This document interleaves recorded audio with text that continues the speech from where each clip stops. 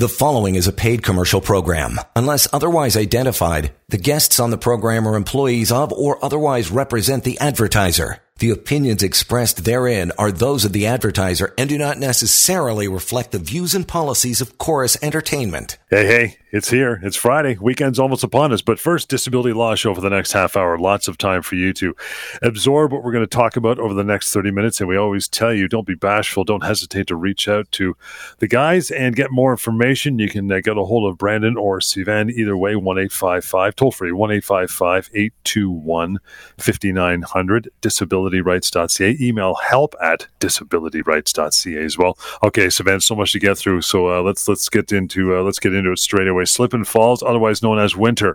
What do you got this week? You got something new you just uncovered, right? Well, John, it's no surprise that when COVID hit a few years back, everyone was in their homes. We had various orders from the government to not go outside, to not go to work. The streets were dead. And again, unsurprisingly, you had a steep decline in slip and fall accidents, which is great. In fact, according to the Canadian Institute for Health Information, the first year of COVID saw a 25% decline in injuries from falls on ice that resulted in hospitalization. There were, I think, close to 9,000 such occasions in 2019, and then about 6,600 the following year, etc. But now we're seeing a resurgence, of course. People are outside. It's essentially almost back to normal. Yes, COVID is still here, but people are out and about and they're doing things. And of course, we've had, a pretty harsh few weeks recently. Some good days, but some bad days in Ontario. And what we do at our firm is we help people who are injured in a slip and fall accident. If they're injured, we're lawyers. We deal with these kinds of issues across Ontario. We also deal with people who are injured as a result of car accidents, which of course we're seeing a ton of every single year, but especially now when winter has, really sunk its teeth into us. And so I'll speak about that, about various aspects of what kind of compensation you can get if you are in fact injured because of a slip and fall, because of a car accident. And Brendan from our firm is here as well. He's a licensed paralegal. He deals with accident benefits. Remember, when you're injured in a car accident, whether or not it's your fault, you're still entitled to certain accident benefits. And we'll talk to him about some of the timelines that you need to be aware of when it comes to making a claim from your own insurance company for various benefits. And I'll speak to the kind of claims you can make against whoever was at fault for the accident. If it was a 2, 3, 4 car collision, or if you're a pedestrian and you were hit by a car, we have some emails from people who this is what's happened to them and they need to understand what their rights are. John, before we get to the car accident portion of this, I want to mention to you that, many of our listeners know that I used to work many, many years ago as a lawyer, as a defense lawyer for insurance companies. Again, many years ago, I don't work for insurance companies anymore, but I've kept up some of the relationships I had because some of these adjusters and defense lawyers are friends of mine. They were friends of mine. They're good people. They just work for the dark side, as I call it. And so I actually got an email earlier this week from an adjuster friend of mine who deals with slip and falls on the defense side of things. And he was just asking me, what do I think a certain injury is worth? And I'll say it out here because I get these kinds of questions all the time. So in his case, this person slipped and fell on his insured's property. There was an issue with the maintenance. They didn't salt it properly. They didn't maintain it properly. And so there was black ice. The person fell and broke their knee. And so he was asking me, okay, well, what does that go for? What kind of compensation, what dollar figure is a person who breaks his knee on a slip and fall on ice can expect to get? And here's what people need to understand. As lawyers that deal in this area of law, we can never put you back in the same health position. We can't fix your leg. You have to go to a doctor, to the hospital, and hopefully they can help you. But from a legal standpoint, when we are looking for compensation, we are drawing on hundreds, if not thousands, of cases from across Canada where people have injured themselves in the same way. And so you have courts from across the country who have given judgments about these kinds of injuries. And so when I then go ahead and say, here's what that kind of injury is worth, it's based on the case law that I'm aware of course, having done this for close to 20 years. And so this is what I told him. I said, in my experience, a broken knee, again, it depends who broke the knee. Was it a child? Was it somebody who is in their prime? Is it somebody who, has a job where they require their legs, or somebody who is in a sedentary position? Is it somebody who's retired? Is it a student? Is it a break that requires surgery or not? If it's surgery, do you require metal hardware? So there's a lot of variables. But this adjuster was saying, okay, just give me ballpark. What can you expect to get? And I said, well, ballpark. If there is no surgery, I'm thinking $40,000 to $60,000 for pain and suffering.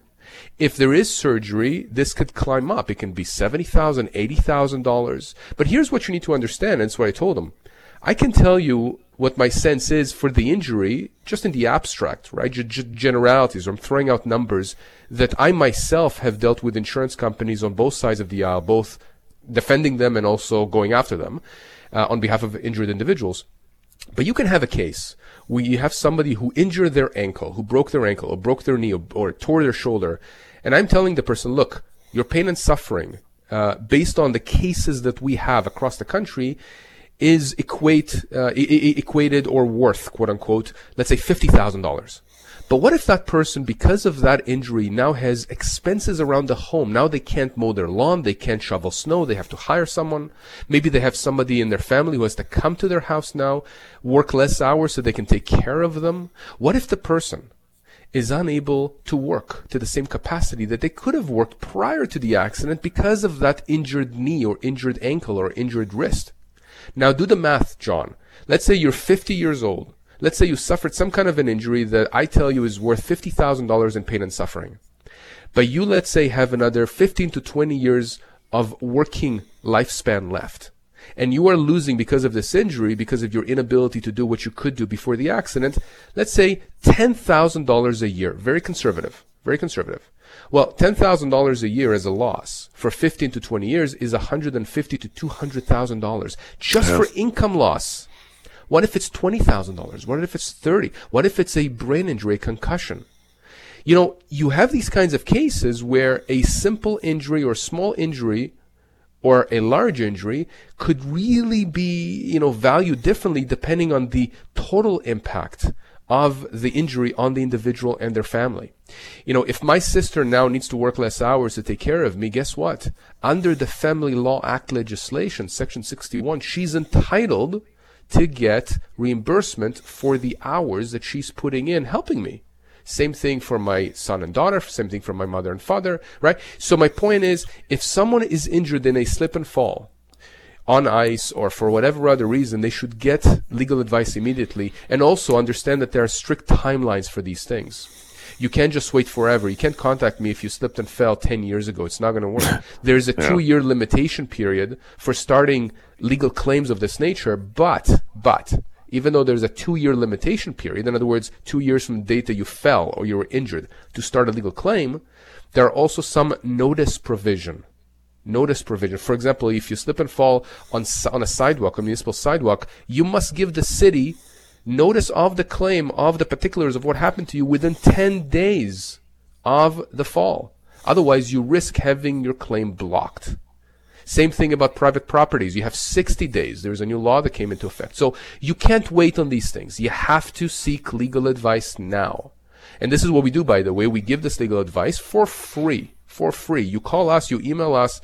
We will talk to you for free. Someone from our team, myself, Brandon, someone else, going to talk to you for free, give you all the information you need, answer all your questions, and then you can decide, you and your family, how you want to proceed. But John, I tell people, you have to get this information now, because imagine you have a claim that is worth $300,000 and you set on it because you thought, I'll deal with it later, only for you to come back later for me to tell you you missed the limitation period. Guess what? You just gave the insurance company a nice $300,000 bonus that was owed to you because you didn't take the action that you needed to take immediately. So just reach out to us. It costs nothing. And that number, guys, seriously, pick up the phone. There's no reason to hesitate. I can't think of one. 1-855-821-5900 is how you do that. We're not doing this show to do exactly that and talk to Sivan and the crew. Before we break here, Brandon, tell me a little bit. I mean, Sivan started down the road of timelines and the importance of that. Break that down a little more for us, pal. What do you got? Hi, John. So when it comes to accident benefits, limitation is also for 2 years from the date of the denial or from the accident. And you actually have 2 years to dispute any benefit from the date of the denial that you receive. So you do have some time, but I always recommend to people that they reach out as soon as they get into an accident. And if not, then at least as soon as they receive a denial. However, there is importance on how quick things get done for your accident benefit claims. And these things can get very technical and confusing. For example, the income replacement benefit. It's not just as easy as saying, I can't go back to work, please pay out this benefit. You'll need to get your OCF2 employer's confirmation form filled out right away by your employer. Also, you'll need to provide weeks of pay stubs, sometimes even show income tax returns.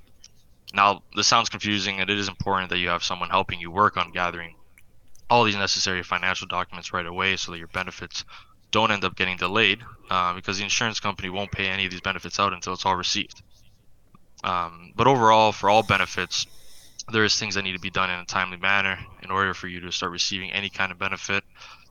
That's why it is very important that you reach out to us, because we know about all the benefits and the steps that are needed for you to receive these benefits. Guys, let's take a short break, give some a little bit of a larger window on the other side so we can get to some more emails as we continue through here. In the meantime, though, reaching out to Brandon, reaching out to Sivan, phone call away, 1-855-821-5900, help@disabilityrights.ca. And we'll continue lots more of the Disability Law Show here on a Friday evening. Hang on. You're listening to a paid commercial program. Unless otherwise identified, guests on the program are employees of or otherwise represent the advertiser. The opinions expressed therein are those of the advertiser and do not necessarily reflect the views and policies of Chorus Entertainment. Thanks for hanging in. Welcome back, Disability Law Show. You want to reach out anytime to Sivan or Brandon. They got great teams with them as well. They always tell you, just make the phone call, have that initial conversation, and get some information at least. 1-855-821-5900, help@disabilityrights.ca. That's the email you can use. It's always the default email for this show as well. We'll get to Dana guys. First one says, hey guys, my daughter was in a terrible car accident with her boyfriend before the holidays. Their car was hit from the back on the highway at very high speed. They hit the guardrail and then went into a ditch. The paramedics said that she was lucky to be alive, but she's 37. She broke her left arm and hit her head really hard on the headrest. She has a concussion and is being treated for a mild traumatic brain injury. I just want to know if we should consider taking some legal steps now, and if so, what do we do? Okay, Dana, let me start off here by telling you how sorry I am for what your daughter went through. Legal steps have to be taken now. That's absolutely crucial. And you know, what I say to people is, obviously you need to take care of your medical situation, your health situation, first and foremost. And it seems like she's doing it. Obviously, the doctors are dealing with her. Very, very serious injuries here. Very, very serious. And the fact that their car was hit from behind, I'll talk about this in the context of a claim against whoever hit them. It's called a tort claim. Brandon is going to deal with the accident benefits portion here. But from a tort claim, meaning the legal claim against whoever was at fault for the accident, when you're dealing with a rear-end collision, it's almost assumed that whoever hit you from the back is 100% at fault. Now, I say assumed because it's not automatic. I've had situations, John, I'm sure you have had too, where people are tailgating you and you feel this urge of just slamming your brakes. Never, ever, ever do that. Not only because it's dangerous for yourself and for them, obviously, but also because from a legal standpoint, you are going to be partially at fault for doing that, right? I mean, if you caused or helped cause the accident. So I'm not saying this is what happened here, Dana, with your daughter, but the fact that they were hit from behind, presumptively that driver is going to be at fault, which means that their insurance company is going to be on the hook here for the significant damages that your daughter is going to potentially be entitled to. And I say potentially because, again, we got to look at everything here. We need to understand she's 37 years old. She has a fracture to her left arm. She suffered a concussion. Now, if you will Google the word concussion, you will find the Mayo Clinic, Harvard, every medical institution in the world, Johns Hopkins, they will tell you that a concussion is a brain injury. And in fact, she was diagnosed with a mild traumatic brain injury. Mild doesn't mean that it's something to scoff at, that it's something that's just going to go away, because these things sometimes plateau in terms of recovery. The person doesn't get better than a certain level. And the concern I have here is that she's very young. She may need certain treatments and certain things that may, require medical help, rehabilitation into the future. Now, we don't know what kind of work she does, but I don't know if she's back to work. I don't know, John, if she's going to have some kind of residual impairments that are going to prevent her from working in the future. Somebody who's 37 years old, who suffered from a brain injury, not to mention fractures, and God knows what other psychological issues are going to overlay here. Dana, she's going to be entitled to significant compensation. Now, generally speaking, most motor vehicle insurance policies in Ontario have what's called the third-party liability limits of $1 million. That means that when someone is negligent, and because of their negligence there is an accident, just like this person who hit your daughter, they have insurance that potentially can pay up to $1 million. Right. For compensation. Sometimes it's more, by the way. Sometimes you're dealing with trucks, right? Commercial vehicles. Sometimes you're dealing with individuals who've taken additional coverages on their policies. I've done that myself, my family, my father. We have $2 million. Again, I just want to be fully protected. But if it's a general policy, there's going to be up to $1 million, and your daughter could potentially get to the point where she actually claims for the entire amount, that she ends up getting the entire amount. She may be entitled even to more, so we have to look for other sources. But my point is, Dana, we have to start it now. What I would do, John, from the tort side of things, and again, Brand's going to get to the accident benefits, is I would immediately notify the driver of the vehicle that was responsible for this of the potential claim and get them to get their insurance company involved. If it was a work vehicle, for example, the employer is going to have insurance on the vehicle. Maybe it was a rental car. Maybe we're going to need to have a rental insurance involved. So there could be multiple insurance companies or other insurance companies that should be involved. We need to get them into the picture right now so that they're aware. Here's the reason why. The longer you wait to deal with whoever was at fault, their insurance company, the longer it will take down the road to resolve the claim. You understand? If you wait for a year, you've just lost a year in dealing with that insurance company. Insurance companies move like turtles. They're I don't know, maybe there's a slower animal, but they are notoriously slow. It takes them a long time to digest documentation and information. And so you need to understand that the longer you wait, the longer it's going to take to resolve. Not to mention that your daughter may be in such a situation as we may need to demand for the insurance company to provide an advance payment. That happens sometimes too. It's more rare, but it happens. It can happen. So you see, there are many, many things here to consider. The impact on the family, obviously, the impact on her, if she has any kids. I know she has a boyfriend, but who knows what the family situation is. There could be a lot of issues. And by the way, John, something else before, again, I turn it to Brandon. People oftentimes in terrible situations like this, they then have issues with their employers. And of course, we have employment lawyers on hand. And those employment lawyers oftentimes step in to help our clients who are injured deal with the employers, because the employer says, well, I'm just going to let you go if you can't do the job. Well, you can't do that if the person is injured and is off work because of that disability. So again, very important to understand, that there's a lot of things, a lot of moving parts here. And Dana, we need to get in touch with your daughter or with you so we can explain everything. Now, Brendan, from an accident benefits perspective, what would be your advice here in terms of the kind of benefits that Dana's daughter may be entitled to? Yeah, so hi Dana. I'm sorry to hear about the accident your daughter was involved in. And like Sivan mentioned, I strongly suggest that you and your daughter speak with her legal representatives as soon as possible, as she does have some pretty serious injuries, and I'm sure she'll need to receive some benefits right away. Your daughter may even be classified under the highest category under accident benefits, known as the catastrophic category. This is, like I said, this is the highest category that someone can be placed in when involved in an accident. And even with a standard base policy, the minimum limit is $1 million worth of medical rehabilitation treatment, sometimes $2 million. Now, as I'm sure your daughter's already seeing numerous specialists, but there are many other specialists that she could see that are also covered under her accident benefit claim. Even if she was working at the time of the accident, then she can be entitled to the income replacement benefit if she's unable to return to work, which I'm sure she isn't. This would need to be worked on right away.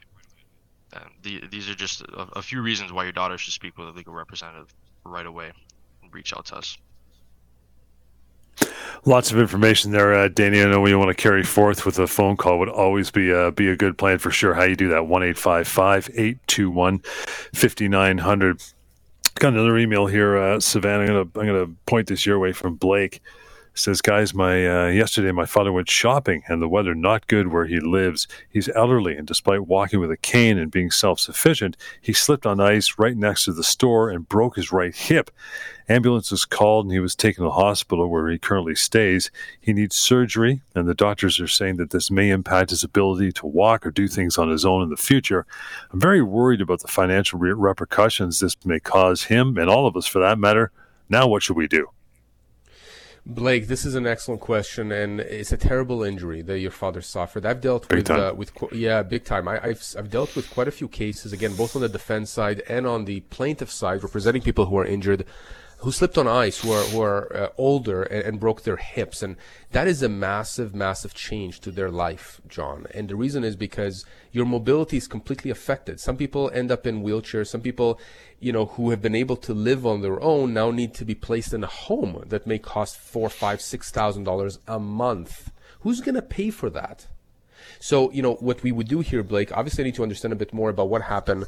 What were the conditions? You said that it was ice next to the store. Did anybody take any, potentially photographs or video, anything like that? Was there were there any witnesses? Was the store or the plaza owner, wherever he was, were they notified of this? It's really, really important to understand that we have to approach this kind of a case, firstly, from the position of what were the conditions on the ground, who was at fault, and once we figure that out, once we square that, and we can establish that either the store owners or the whoever owned the area itself, either they were at fault, or a winter maintenance contractor or a subcontractor, they may have been potentially negligent here.